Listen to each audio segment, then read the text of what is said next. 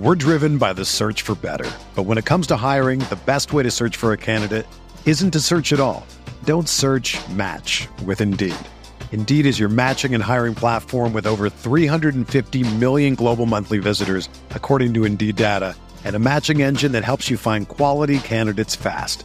Ditch the busy work. Use Indeed for scheduling, screening, and messaging so you can connect with candidates faster. Leveraging over 140 million qualifications and preferences every day, Indeed's matching engine is constantly learning from your preferences, so the more you use Indeed, the better it gets.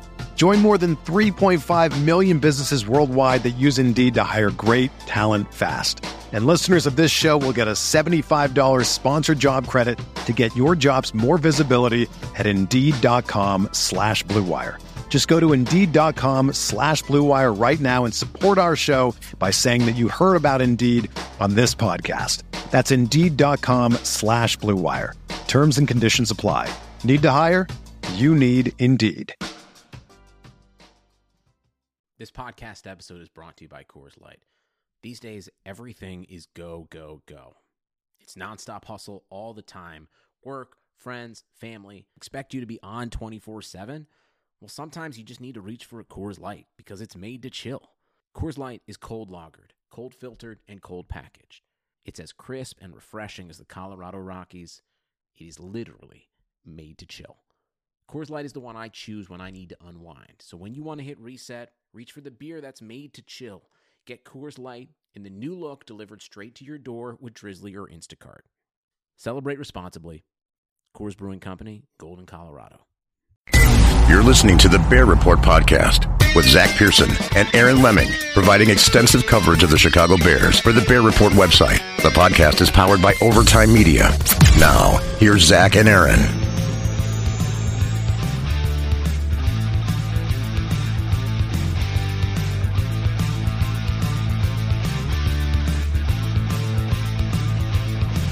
Welcome in, Bears fans, to another edition of the Bear Report podcast. Yep, the draft is completely done, and now is a second wave of free agent signings here in the NFL. I'm one of your hosts, Zach Pearson. I'm joined, as always, by co-host Aaron Lemming. Aaron, it's been an eventful week or so since we've last talked with the draft going on and the couple of free agent signings here. How you doing, man? Doing all right, man. Yeah, it's definitely been busy, but that's good. I mean, it's our last little shot of fun until whenever training camp starts at this point. I mean, obviously there's going to be no sort of off-season activities that you guys can go to as the media and go check out. So, I mean, yeah, we're pretty much dead in the water until about the end of July at best? Yeah, the Bears pretty much are doing their virtual meetings for the OTAs with over Zoom and Skype or whatever they use. But yeah, there pretty much won't be anything until, I guess, training camp is probably the best bet. And even that, kind of might be up in limbo depending on how this goes with the whole coronavirus over the next couple of months. Some states are starting to open up a little bit, but obviously the NFL has to open up their facilities fully for any teams to kind of go back and do their normal thing. So yeah, it'll be a lot of virtual stuff for the Bears. And it's kind of crazy because now we have their Bears draft class, and typically – this weekend or the following weekend, they'd be going up to Hallis Hall and kind of working out with the undrafted free agents and then a couple, 1 to 2 year players as well. But it's going to be a little different. It's going to be all video. It's I think it's limited to a certain amount of hours per day, a certain amount of days per week. And that's going to be the new norm until about July. So, yeah, we have to take this news as we have it now because it's going to be a long time, like you said, until we actually get some real football activities outside in the field. Yeah, it's at least we get a good idea of of what the roster is going to look like for the most part. Obviously, they're going to make some more free agent moves, and we'll talk about a few of those here in a few. But, I mean, yeah, it's, now it's kind of the time to, obviously that's only going to last a week or two, but now it's kind of the time to go back and really look at, their draft picks, some of these undrafted free agents, and kind of assess the roster and see maybe where they can make a Kevin Pierre-Louis type move where, they can bring somebody in that may not seem like an impact guy as of right now, but may end up playing a decent role, down the road in the season. I mean, it's one of those things where and maybe I'm being a little biased. I don't think I am, but maybe I am here. But I look at I look at what's happened so far this offseason. I think the Lions have absolutely improved. I think that they're still bottom of the division. I don't think Green Bay's gotten any better. Their draft was insanely weird to me. And then the Vikings, I thought, had a really good draft, but they also lost a lot of talent.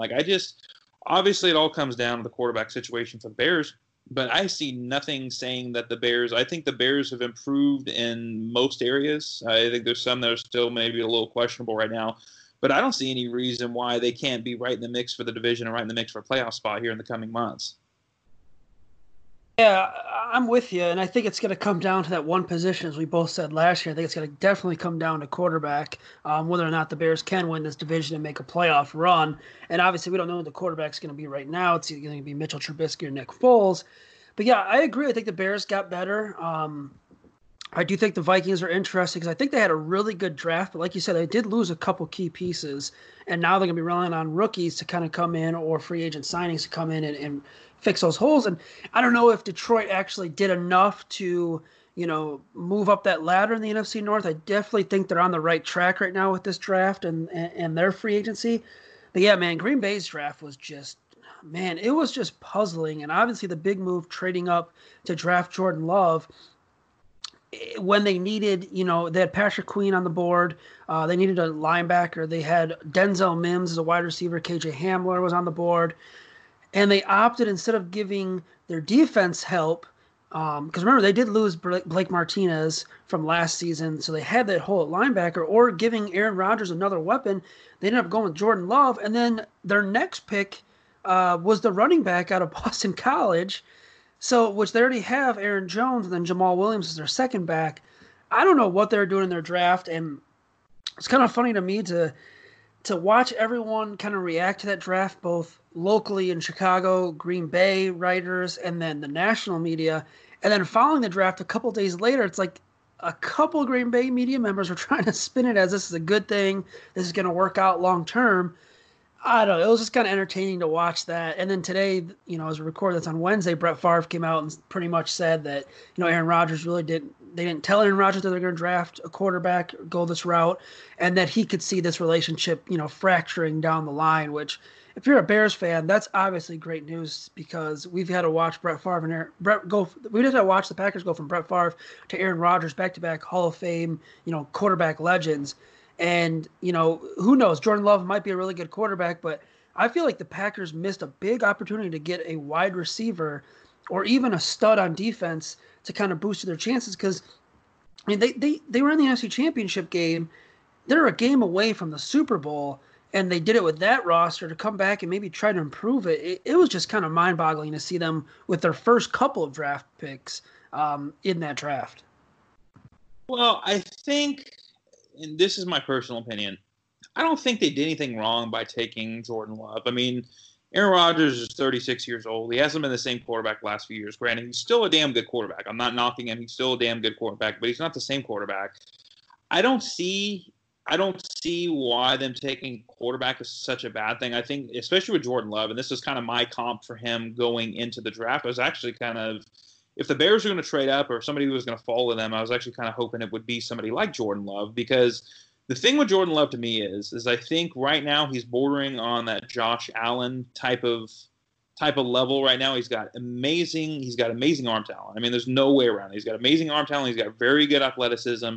His accuracy is off. And I think and obviously we're going to have to see, but I think the potential difference between him becoming somebody like a Josh Allen versus maybe somebody like a Patrick Mahomes light is going to be sitting back for a few years and developing, because his decision-making and his overall accuracy were two big issues coming out of Utah State. Now, obviously, we're going to have to see how that works. So I don't mind, as far as being objective here, I don't mind the pick. I actually think it could end up panning out. Obviously, I'm not going to say he's as talented as Aaron Rodgers, because I don't think a lot of people are, but I think following that same path that they used with Favre and Rodgers, and basically sitting Rodgers for a few years behind Favre and letting him develop, I think that's absolutely the best case scenario for a guy like Jordan Love. Now, obviously, you brought up the other aspect of this, and that's Aaron Rodgers and his ego. Much like Brett Favre, he doesn't like this move. And there's two levels to this. One, you're drafting his hopefully for them, their eventual replacement.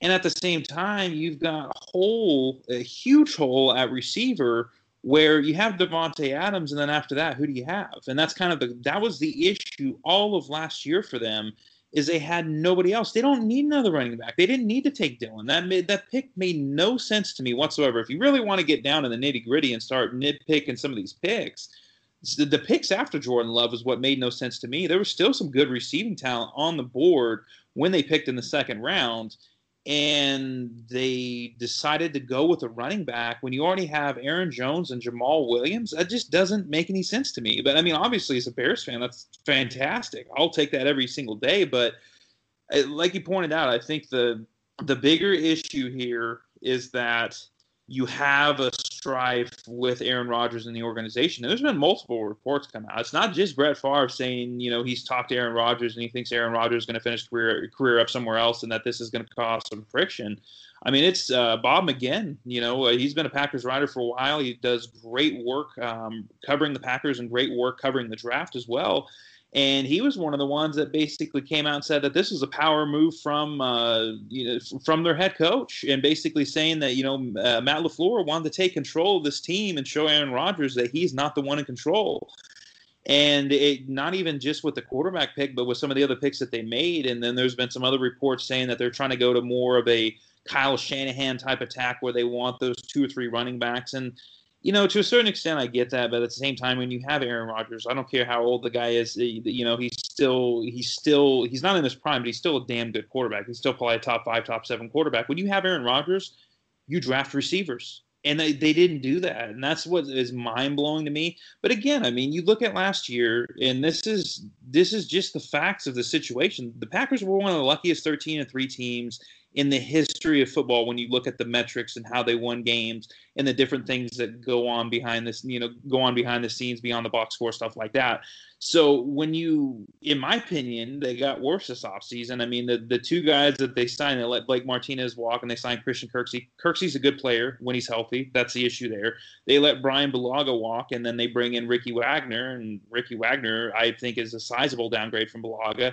And then you look at what they've done and not filling other holes. I mean, the biggest hole that they had going into the draft was receiver. I mean, how is their offense supposed to get any better if you don't have pass catchers? I know some of the Packers guys are saying Allen Lazard's going to take a huge step, but I don't know that you can really count on that. So I think, again, when you look at what the Packers have done, again, the Vikings had a great draft, but they also lost a lot of talent in free agency and some of the cuts that they made. I mean, let's not forget some of the guys that they cut. I mean, they cut Linval Joseph. They let both of their top corners walk. I guess they cut Xavier Rhodes, and then they let Trey Waynes walk, and he got a crazy deal. But when you actually start looking at what they let go on, especially on the defense side of the ball, I mean, I don't see how this division isn't wide open right now. And you can look at the Bears and say whatever you want right now, but the difference between them going 11-5, 12-4 last year was quarterback play. And realistically, I don't think that they've gotten any worse.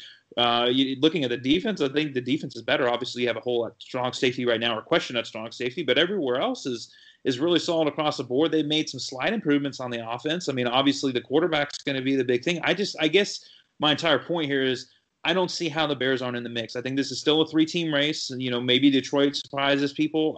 The biggest issue with Detroit to me is not talent, it's coaching. And I just don't think Matt Patricia's the guy. But when you look at the 3 teams with the Vikings, the Bears, and the Packers, I think you could make a decent argument for every single team in that division right now. And again, if there's strife within the Packers organization, I mean, we've seen how things go when Aaron Rodgers gets pissy.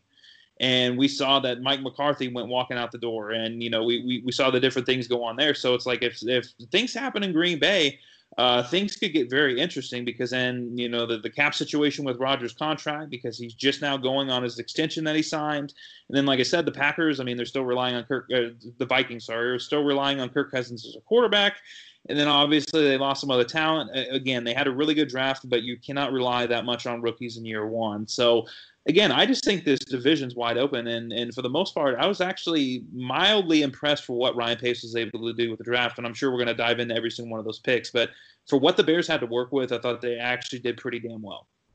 Yeah, and I mean, it's a long way away. I mean, obviously the move to trade up for Jordan Love could obviously work for the Packers, but it's just a dynamic of, like we both said, they didn't draft a wide receiver. They didn't get any help on defense, essentially, because Christian Kirksey is a good player, like you said, when he's healthy. So it was just mind-boggling, and it does create, that interesting storyline of, is Aaron Rodgers going to be happy? What's going on with Matt LaFleur and Aaron Rodgers? Definitely something to monitor.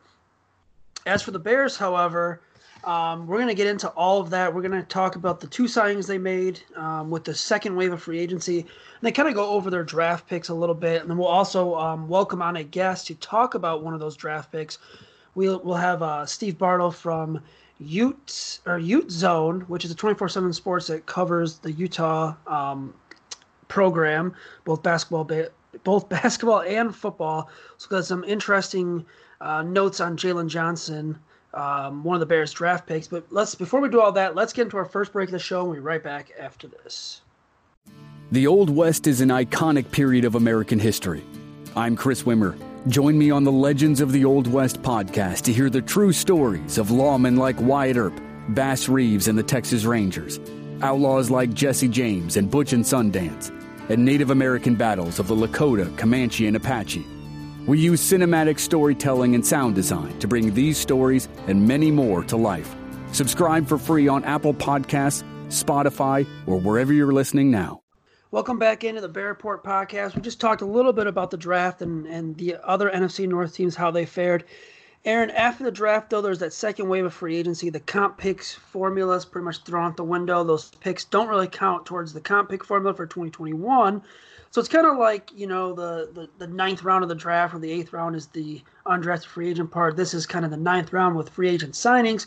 And we did see a couple moves around the NFL. The Bears did bring in two players. On Tuesday, they signed veteran defensive tackle John Jenkins, who was a member of the 2017 Bears. And they followed it up on Wednesday by signing Trevor Davis, a speedy wide receiver and return man who was drafted by Green Bay. He's also spent time with Las Vegas and Miami.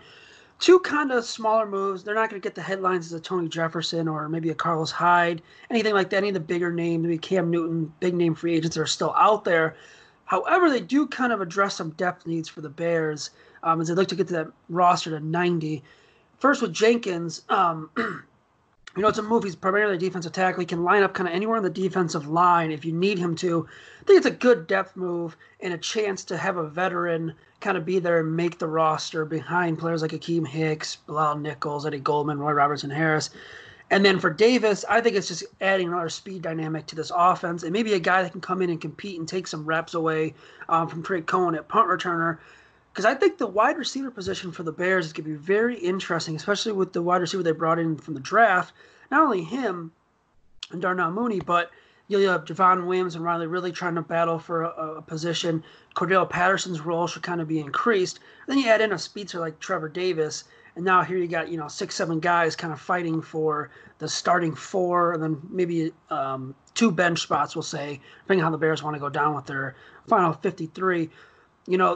Like I said, they're not really sexy moves, but they make sense for the Bears here in that second wave of free agency.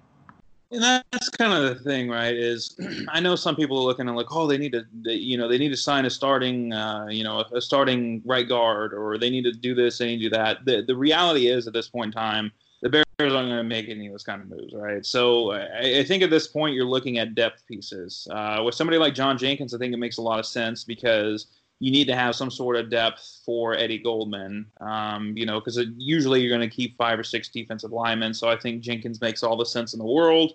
Obviously a second stint with the Bears, I think that definitely makes some sense. And he's not a bad player. I mean, he played a pretty good amount of snaps last year. Obviously not for the Bears, but he played a pretty decent amount of snaps. And then looking at Trevor Davis is the one that's actually interesting to me because, granted, he hasn't been a giant receiving threat, but he's also one of those guys as a returner and as a special teamer, he actually brings some good value. And when you're looking at the receiving depth chart for the Bears right now, there's two things that kind of lacks outside of two guys, which would be Darnell Mooney, who they drafted, which we'll get to, and then obviously Trevor Davis is one of the things that they're missing is speed. The second is when you're looking at keeping probably 5 or 6 receivers, you need some sort of special teams value there, right? And I think that that's exactly what a guy like Trevor Davis brings versus a guy like, let's just say it comes down between Riley Ridley and Javon Wims for that final spot. It's one of those spots where I could very easily see Javon Wims being the odd man out. And I know a lot of people are going to look at it and they're going to say, I know a lot of people high on Javon Wims. Last year, he didn't show a whole lot to me. And I think right now, if I'm looking at it from an upside perspective, I'm definitely looking more at Riley Ridley as kind of that guy to come in and fill that third receiver spot or whatever with Darnell Mooney. But he's one that's definitely interesting. But again, outside of maybe, I mean, we got to see what happens. There's still a pretty good amount of veteran safeties on the market. They didn't draft a safety. To my knowledge, they didn't even assign an undrafted free agent at the safety spot. Obviously, I think safety is really going to be the only one where we could see some impact, in terms of pushing for a starting position. And even with that, I think that we're probably still a little bit away from seeing that. I mean, there's guys like Tony Jefferson, who's, I think, kind of the hot name right now. He's coming off of an ACL and I think it's a PCL tear. So, I mean, he's still kind of slow in his rehab. He's going to be ready for the start of camp. But especially with the way things are going right now with COVID-19, there's really no way to get a team to have their own physicians go in and do a medical evaluation in the physical right now. So I think Jefferson's probably still a month or two away from signing at this point, which, okay, whatever. But there's a lot of names. Eric Reed, Clayton Geathers is another one that the Colts actually drafted when Chuck Pagano was there. Rashad Jones is another one. I mean, there's definitely some names out there where the Bears can kind of take their time. And ultimately, I think that they're going to bring in some sort of competition because when you look at what they have at safety right now, I'm not a huge fan of Deion Bush being the starter, but even if you want to give him the first crack at the opportunity, I still think you need some sort of fallback option behind him because I don't think Jordan Lucas is going to do it. DeAndre Houston-Carson isn't going to do it. So I still think that that's a move that you probably want to make at some point. So that's kind of the only other position right now where I could say, okay, maybe a veteran inside linebacker. There's still a decent amount of names out there, but I wouldn't look for any impact signings. I mean, they're obviously not going to sign somebody to the caliber of like Jadeveon Clowney or something like that, or, whatever. I just don't, or even like a Marcus Golden. I don't think that those kind of moves aren't going to happen at this point in time. So I think, keeping expectations realistic and understanding that it's probably going to be more of role players. They're going to push for bottom of the roster opportunities versus any impact starter outside of maybe safety. Yeah, I mean, they have 88 as it stands now with the 2 signings. So they have 2 more roster spots to fill for their offseason program. And you're right. I mean, the medicals is the big concern on Tony Jefferson. That's why a guy like Cam Newton's not being signed right now either. You can't get your own doctors in to do the medicals. It's kind of hard to tell where a player's at. It's almost like you have to take their true word for it and maybe have their doctor send something over. But yeah, I don't expect any more big impactful signings either. I think Tony Jefferson would probably be the big one. A safety like Eric Reed as well. Something like that. I look and I think, if the Bears were to make another big, quotes, splash move there, it would have to be at safety to add some more depth. But they do seem kind of comfortable with what they have going with their free agency signings. As you said, they didn't even address safety in the draft, and they didn't bring in an undrafted free agent safety. And there was a couple good safeties still out there that went undrafted, maybe as projects. But Ryan Pace decided not to go that route, not to go quarterback route either. But yeah, that would be the one position I would expect to move. I don't think it's going to happen. I think we're going to see kind of 2 more lower risk signings as we have the past 2 days. 2 guys, maybe veterans, that can come in and compete for roster spots. But let's break down the draft really quick here, Aaron. So yeah, it was another eventful one for the Chicago Bears. They didn't have a first-round pick, so their first pick didn't come until Friday at number 43 overall when they selected tight end Cole Kmet out of Notre Dame. And then a couple picks later at number 50 overall, they opted to address a need on the defensive side of the football. And this is probably my favorite pick of the entire draft. Defensive back Jalen Johnson out of Utah. At first, I was a little shocked. I wouldn't say shocked, but like I was a little surprised they took Cole Kmet just because I thought, there was other talent there, especially at wide receiver. A couple offensive linemen were there. However, looking back and reading what Ryan Pace said, the release of Trey Burton, the timing of everything, I don't think we should have been surprised with the whole Cole Kmet pick. And then as the night went on, we saw there wasn't another tight end drafted until I think mid-third round. There definitely wasn't one in the second round. I believe it was mid-third round where another team took a tight end. So the gap between the top tight ends in this draft was just enormous. And, Kmet's also a player that some analysts saw going first round, late first round. He ends up being the pick at number 43 for the Bears. He has another interesting dynamic to the offense. The roster's loaded with tight ends right now. That will obviously be cut down. I expect Adam Shaheen to be gone, Eric Saubert. Players like that will be eventually cut off after the offseason workout programs. What did you think of the Bears' first day overall, especially seeing a lot of people criticize the Cole Kmet pick?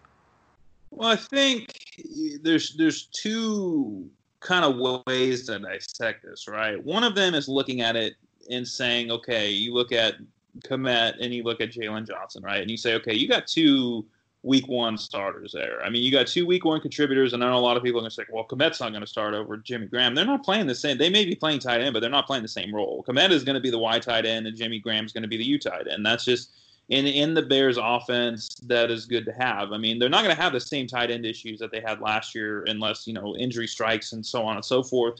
So my thought with Kmet is, so you look at it from, a day one contributor standpoint, I think they did well. When you look at the Kmet pick as a whole, I personally think, and I think you would agree with this, and I think a lot of people would, there was a lot of good talent on the board that were probably a higher value overall. And that's kind of goes back to the whole best player available crap to me, because, it's just one of those situations where they weren't going to go out and draft an edge rusher. They already have two really good starting edge rushers. They weren't going to go out and draft at a strength and, throw that there. They were looking for need. And obviously, Kmet was a need at tight end. Jalen Johnson was a need at corner.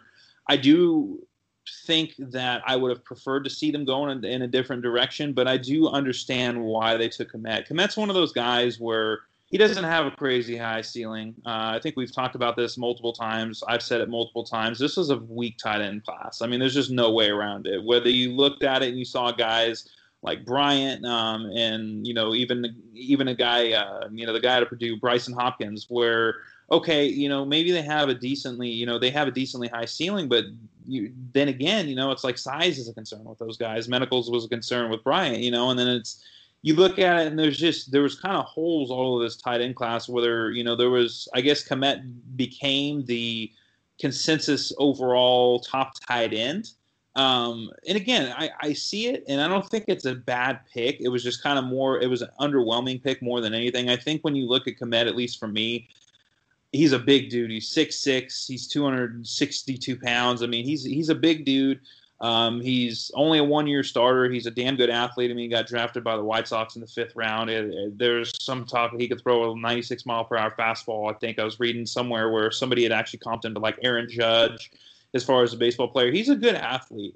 With that being said, I think that his ceiling is I think his floor is pretty safe, but I think his ceiling is kind of, it's just not really there to where I don't think he's ever going to be like a George Kittle or a Travis Kelce. I don't think those comps are fair, and I don't think that's the kind of player that he is. But I do think that he definitely has some Jason Witten to his game. I think the most recent comp, and it's kind of, some people will view it as lazy, but I think when you look at him coming from the same school, I think turn into Kyle Rudolph.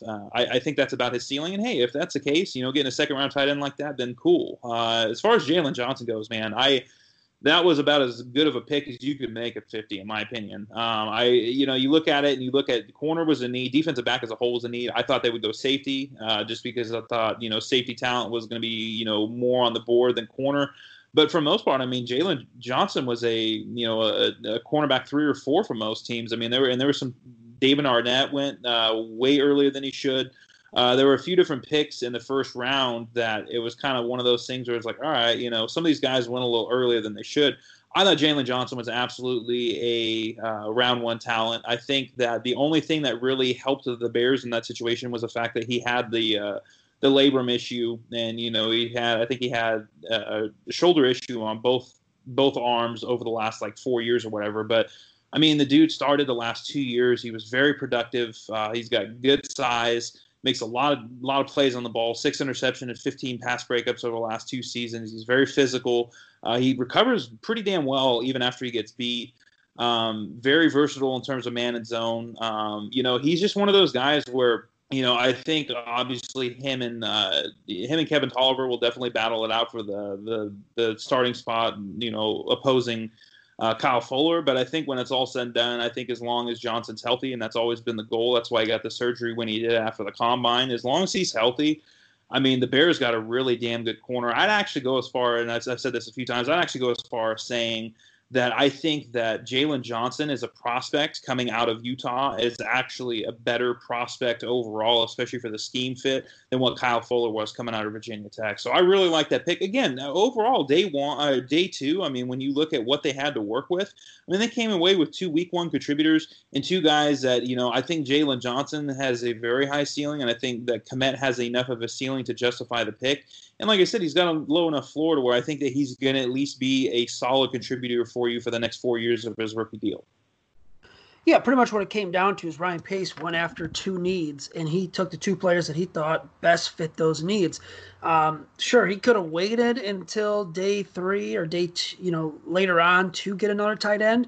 But like we said, I mean, the drop off between Kmet and the next guy was not very was large. I mean, it was large. It wasn't even close. And yeah, you could argue maybe someone like Adam Troutman might have fit better. I don't know. I'm fine with the Kmet pick. I was a little weary of it when it first happened, but going through, watching some more highlights and kind of breaking them down, I understand why the Bears did it. And like you said, he's not going to be the same as Jimmy Graham. They're going to be able to use 2 tight ends. They have a blocking tight end, inline blocking tight end. They're going to have a receiving tight end. So Kmet fits it. And yeah, I'm with you on Jalen Johnson. I think he's going to be a stud defensive back. And if he pans out to have that pairing of Kyle Fuller and Jalen Johnson, it's going to be really good in the Bears secondary.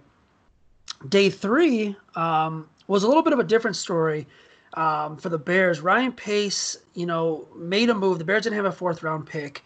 They weren't going to pick until round 5. And he decided, all right, I can't wait much longer. He traded up a couple spots, gave up a 4th rounder in 2021, and went out and got Travis Gibson out of Tulsa, a pass rusher to give some pass rushing depth behind Khalil Mack and Robert Quinn. I think the initial thought from fans was, why are we addressing, the pass rush? We don't really need it. We have 2 really good pass rushers. However, if you listen to this podcast before, I think the last episode, Aaron said it, the Bears virtually got nothing behind Khalil Mack last season and Leonard Floyd. I mean, Isaiah Irving was very quiet. Aaron Lynch was quiet. They didn't have much back there. To address the pass rush was huge. And looking at a player like Gibson, he's been at the Von Miller Sack Summit camp. He'll get to learn a little bit behind Khalil Mack and Robert Quinn. He's not a guy that they're expecting to come in and start right away. Having him sit that year and kind of learn, come in on pass rushing situations at times, and then maybe the following season as well, should help his game. It's a 5th round pick. I think the Bears could recoup a 4th round pick if they need to with their scheduled 3 count picks that they're supposed to get. So yeah, if they do that, I don't think it's that big of a move. The other ones were they drafted defensive back Kendall Vilder out of Georgia Southern in the 5th round, and they traded up again 8 spots, I believe, to draft Darnell Mooney out of Tulane, a wide receiver. And then they finally addressed the offensive line with their 2 7th-round picks, number 226 and number 227 overall, by drafting Arlington Hambright and Latavius Simmons, 2 really good names in this draft that you couldn't have asked for back-to-back picks name-wise. So yeah, Aaron, what are your thoughts on the day 3 picks with the Bears addressing defense twice and offense with 3 players? Well, I think when you look at round 5, I actually thought it was a pretty bold choice on Ryan Pace's part. Now, originally when I saw the trade with the Eagles when they traded up for Travis Gibson, looking at it, I was like, man, Ryan Pace has got to stop giving away future picks. But then that was originally when I thought that they traded, one of their, I think it was basically 163 and next year's 4th round pick. Now that, and then as soon as it came out that not only did they have the pick that they took Gibson with, but then they had the other pick, it's like, okay, it made sense. And then obviously the last 5th round pick that they had when they traded basically 196, 200, and 233. So they basically traded away both of their 6th and a 7th, but they got back a 7th in return. That made a lot of sense to me too, because I mean, just look at last year. I think last year's a prime example when you look at what they did in the 6th and 7th rounds of the draft, and how those guys basically had virtually no impact on the raw. I mean, they had one, they had a running back that they drafted that didn't even make the roster, and then ended up going over to Pittsburgh and actually, playing decent. So it's like you look at that and you look at, Ryan Pace's history of 5th-round picks, and Adam Hogue actually wrote about this not too long ago with NBC Chicago, and he basically talked about how Ryan Pace is batting 750 with his 5th-round picks right now. So why not throw 3 more into the fire and see what happens? I think Gibson makes a lot of sense, because this is something that we talked about before, where obviously you have Khalil Mack and you have Robert Quinn, but you need a cheap alternative behind him. You need somebody that has more of a pass rush potential than a guy like Isaiah Irving, then a guy, whatever else they have behind him at this point. Barkevious Mingo, the same thing. He's not really a pass rusher. I think Gibson's actually got, a decent ceiling to where even if he's just a rotational guy, I think he can bring you 3, 4, a good season, maybe 5, 6, 7 sacks a year. So I think that pick definitely made some sense. He's got really good length.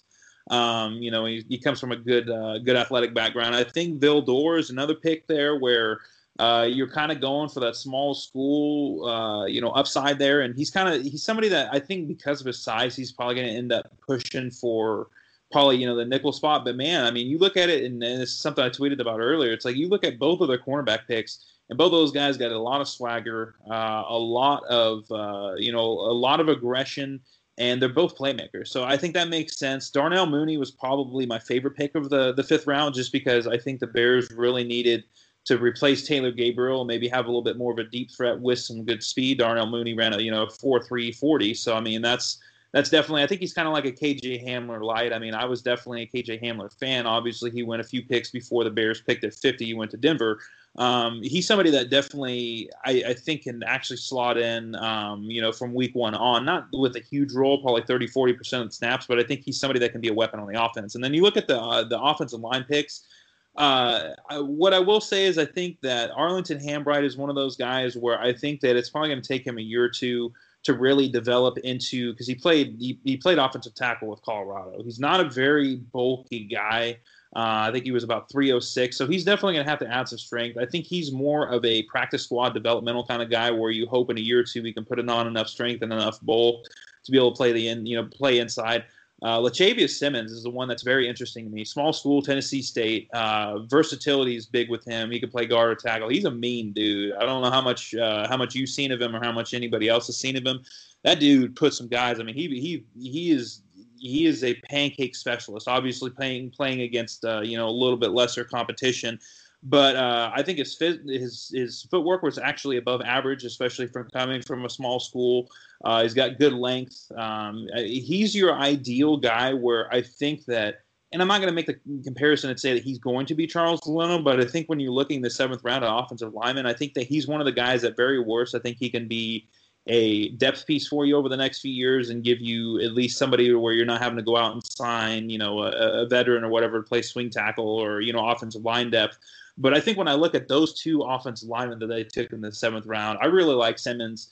Is a developmental guy overall, but I think that he's somebody who it honestly wouldn't shock me to see him break camp with the team this year.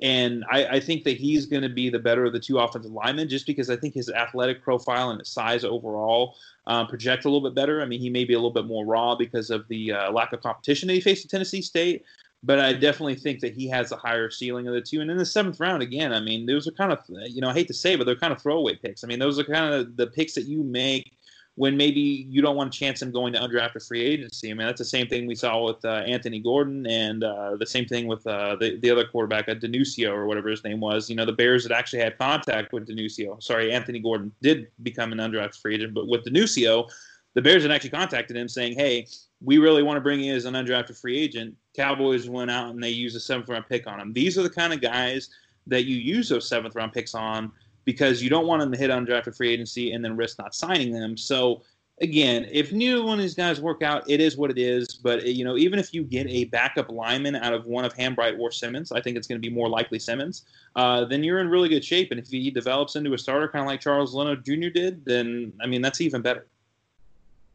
Yeah, and talking to them post-draft, I believe it was Simmons that said he likes to play really physical, play to the whistle, and get his job done. And I think that's what the Bears are going to need in the trenches. I really like him as a prospect going over the last few days and reading about him and looking over some of his highlights, the limited highlights that are out there. He looks like that big physical offensive lineman that the Bears that likes to get nasty. Someone I thought we'd get in Rashad Coward last season. We'll see if either of them make the team, though. But like you said, they're kind of almost throwaway picks where you just don't want them to get to undrafted free agency. Maybe take a shot on them, bring them in your building, and hopefully you strike gold. I love the Mooney pick. It's probably my second favorite pick of this whole draft. I've been calling for speed aspect in this offense for a while now. They need a dynamic playmaker. I think they found one here in Mooney. Look at his tape. He needs to work on his hands just a little bit more. But, man, he's got that 4.38 speed, and he said he thinks he could have ran it faster at the combine, which is wild. And if he pans out, this Bears offense could be high-flying next season. Let's get into our interview with Steve Bartle of Ute Zone, the 24/7 sports site that covers Utah. We're going to learn a little more about Jalen Johnson, and we'll be back after this to wrap it up. And now joining us here on the Bear Report podcast is a very special guest, Steve Bartle, the managing editor of UteZone.com, a 24/7 sports site that covers everything Utah athletics. He's here to give us some insight on new Bears defensive back Jalen Johnson. Steve, how you doing, man? I'm good, man. I'm doing good. Thanks for having me on. I'm excited to be here to talk, you guys' new cornerback. So excited to be here and just talk about him and his game and how he looks to project. Yeah, so I guess the first thing I'm going to ask you here is what should we know about Jalen? Well, he's good. That's probably bullet point number one. He's a good football player, but man, Jalen Johnson. So I covered him even before he joined Utah. I cover the recruiting for Utah football with 24/7 Sports, and I was able to, build a pretty good relationship with Jalen Johnson during his recruitment. And, this is a kid that that just when he sets his mind to something, he's going to do all that he can to accomplish, whatever his goals may be. And, this was something that, was part of the plan with him coming to Utah was he was going to come in. He was, at the time, he was Utah's highest rated commit that they have ever signed in program history. And so the plan was, hey, you're going to come here, you're going to start for 30 years, you're going to do your thing, and you're going to go on to the NFL. And that's what really sold Jalen, on Utah. And cornerbacks coach Sharif Shaw in particular was just that they had such a detailed map for him graduating, him, playing, and the way that he fit in Utah's scheme was it was a great fit in that regard as well. And Jalen came in ready to go from the get-go. Like, he came in physically ready. There were pictures of him, working out in high school where, he looked like a linebacker. He was ready to go. And that focus, that determination never relinquished. He never softened his view or anything like that. He always carried himself like the best cornerback, on the team, in the conference, that type of thing.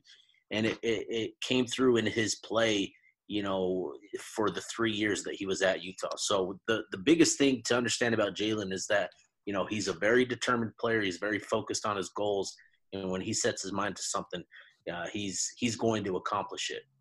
I'm glad you said that and brought that up, because we got to talk to him Friday night after he got drafted for 10 minutes. And the one thing I kind of took away from his first meeting with Bears media was the confidence. The confidence just off the chart with him. He came in, he said, yeah, I want to be the best player I can be. I want to bring a Super Bowl to Chicago, things like that. And then fast forward to today, a couple of days later, he was actually on the radio here on ESPN 1000 with Carmen and Jerko, and he said he has 3 goals for the upcoming season: become a starter, win Rookie Defensive Player of the Year, and win the Super Bowl for the Bears.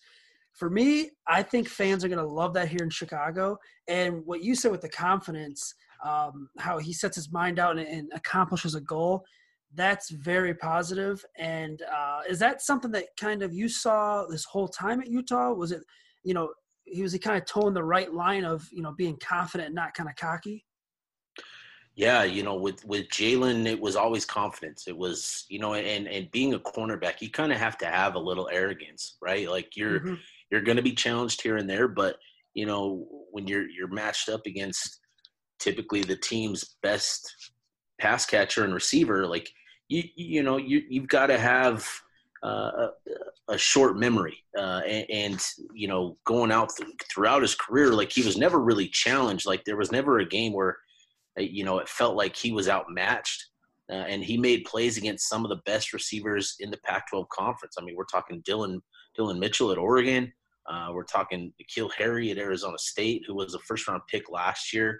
And so he's always played well against these guys, and he just has that confidence of a player that expects the best, that expects to bring his best, and it's because he's so willing to put in the work.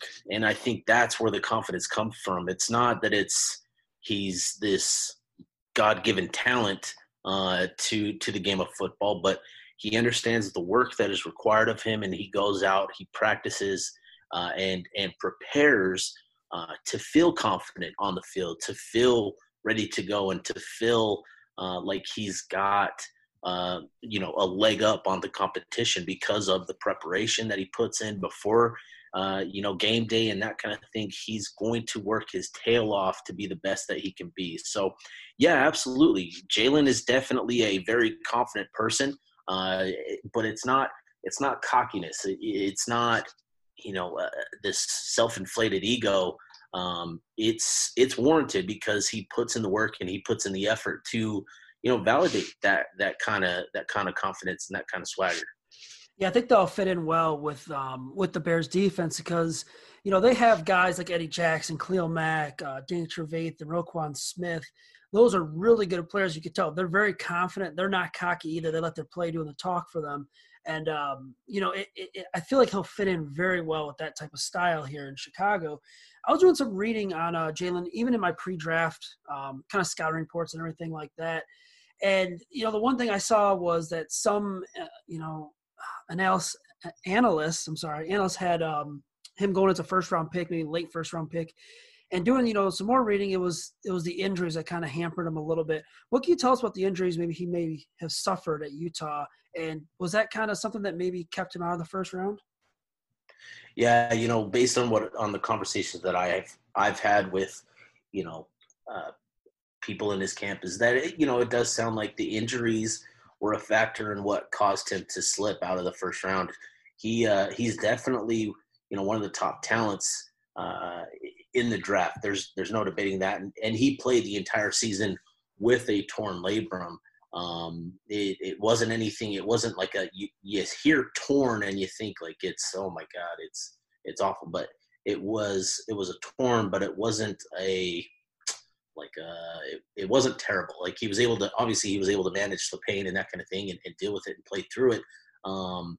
And so he's had shoulder injuries throughout his career. Like he's had trouble with his shoulder, but he was finally able to get surgery on it, and he'll be ready to go. Like this is the thing, is like you're getting a guy that's, he understands what it's going to take to get his body back to where it needs to be with his shoulder. So he'll be ready to go. He's working through his rehab. He'll be fine, and he's all systems go, according to what I've been told. That's good news. Definitely good news. About his game, to me, he looks like a physical cornerback. I think he's very versatile with man and zone coverage. He mentioned to us that kind of, he's okay with playing either the left or right side. I believe he played primarily the left side at Utah. Here in Chicago, we have Kyle Fuller as our number one defensive back, and he primarily plays that side. What can you kind of tell us about his game as a defensive back? Is it more physical? Is it more technique? Anything you can touch on that? Yeah, absolutely. I mean, Jalen Johnson, the biggest thing with him is, he's going to be physical. He's going to be He's going to get his hands on receivers at the line of scrimmage, and he's going to disrupt. He's a very good athlete. I wouldn't say he's the most fluid athlete. He is fluid and he is explosive. Like that's the thing, is you don't have to worry about his athleticism. But he needs to be physical at the line of scrimmage. He's got to win. But he's very comfortable in off-ball situations. So whether that be man or whether that be zone, like that's the attractive thing about Jalen is he's not just a one-trick pony where, he's a press man guy. He can play off the ball. He can play, in zone coverage and can be equally as effective there. But Jalen Johnson is at his best when he's able to get up on the line of scrimmage and get his hands on guys because he is just that physical of a guy where he's going to throw off the timing and that kind of thing. So with his game, like at Utah, they'll use a variety of schemes. They'll play, cover one man, press man, off man. They'll go cover three where Jalen will be lined up in a press and he'll bail out of that. So press bail covers as well. So he's very familiar and very comfortable in a variety of different coverages and techniques. And I think that's where, Bear fans have to be excited about that. Is this is a guy where, you can use him in a variety of ways. And with the defense there in Chicago, and you're more familiar. I was trying to watch film on the Bears before we hopped on with you, but wasn't able to get around to it. But I know the Bears, obviously, you're very, very physical. Like that's the thing that about the Chicago Bears is, you're going to have to bring it. And that's exactly, what Jalen, he adds that to the defense secondary as well. Is like, you're going to get beat up. You're going to get punched here and there. He's going to be physical with you. But I think the thing that I love most about Jalen, in terms of his game, is how quickly he learns. Throughout 2018, there were moments where he would get beat on double moves. And if you watched any of his tape this past year, you saw his improvement in that area where he didn't necessarily bite on the double move, but understood what was coming and played it with the right technique where he plants his foot, he turns his hips, and he's going with the receiver as well. So I think his ability to be coached up, to learn, and how quickly he processes that from the film room and the position meeting rooms to on the field application, I think is very, very impressive. He can learn and apply it very, very quickly. And I think, in the NFL, you kind of take that for granted, is you expect these professional athletes to just be ready to go. But, they're learning a bunch in their early years. And I think that's one thing that Jalen is going to do and is going to be really efficient at, is learning the game at that level. And he'll be effective in a variety of different coverages and techniques. So really, really love the fit there in Chicago with Jalen, and he's got the game to be really, really good. Yeah, I got a chance to watch a little bit of his tape. A couple of them that stood out, especially the Washington game. There was a play where I believe it was Eason threw it to the left flat, and he read it perfectly, brought it home for a pick six. That was kind of the play that stood out to me. Was there any tape that you'd consider maybe his best game in his 3 years at Utah? Yeah, I would say the Oregon 2018 game when Utah was at home versus Oregon. Dylan Mitchell. So Utah's offense really struggled in that game, and it was up to the defense it was up to the defense to win that game for Utah. And so Jalen Johnson had his just a phenomenal game. Was matched up, and followed Dylan Mitchell in that second half and really shut him down. I think he had something like 100 yards, more than 100 yards in the first half of that game. And Jalen, I can't remember the exact number, but Jalen really limited him the rest of the game once Utah made the adjustment to allow Jalen to follow him. So Oregon 2018, if you want to watch some tape there, the Washington game is really good. And then also Stanford of 2018, because Stanford is they're a team. They've got those bigger receivers, right? The J.J. Arcega-Whitesides, who, plays for the Eagles. They've got bigger receivers. And Jalen, Jalen was a bully in that game and really kind of had his way. He had another pick six, a 100-yard pick six in that game, actually. So if you want to watch some games, definitely the Washington game of 2019, the Oregon game of 2018, and Stanford of 2018. Those are probably the three that stand out the most to me in terms of getting a feel for Jalen Johnson and what he's about as a cornerback. Perfect, man. I really appreciate it, Steve. If you could tell everyone where they can follow you on Twitter at. Yeah, you can follow me, sbartle247. For all you Bears fans, if you want to ask me some questions on Twitter, I'm more than happy to take some time and answer some questions. So again, that's sbartle, SBARTLE 247. Follow me on Twitter. You can also hit me up at utezone.com. Appreciate the time, man. We'll have to do it again. Maybe do a Q&A article-wise for the website as well. Yeah, for sure. No problem. Whatever I can do to help you guys. Awesome. Thanks again. Welcome back in here to the Bear Report podcast. That was Steve Bartle of UteZone.com, the 24/7 sports site that covers Utah athletics. It's a great insight on new Bears defensive back Jalen Johnson. If you want more full draft coverage from our podcast, make sure to check out the Picks for Pace podcast here on the Bear Report Radio Network. Those guys did a great job breaking down every single pick on their last episode. They're going to have some interviews as well on other prospects. We're here, though, to wrap our show up. Aaron, thanks again for joining me. Hopefully we'll talk again soon. I don't know how much more news there's going to be here in this offseason. As we mentioned earlier, the virtual programs are kind of kicking in, but we'll get together. We'll find something to talk about on the Bears. Where can everyone follow you on Twitter at? Yep, you can find me at Aaron Lemming NFL, and you can read my work on thebearreport.com. Awesome. You can follow me on Twitter at ZachZACK_Pearson. You can follow the Bear Report at Just Bear Report on Twitter. We'll be back hopefully next week for a brand new episode, if not the week after. Maybe the Bears will make some more signings, fill out their roster, which currently stands at 88, get it to 90, and the virtual off-season programs will continue. Till then, everyone stay safe. Make sure you rate, review, and subscribe to the Bear Report podcast on all major podcasting platforms, and we'll talk to you next time. Sugar Ray Leonard, Roberto Duran, Marvelous Marvin Hagler, and Thomas Hearns. Legends, whose four-way rivalry defined one of the greatest eras in boxing history. Relive their decade of dominance in the new Showtime sports documentary, The Kings, a 4-part series premiering Sunday, June 6th, only on Showtime.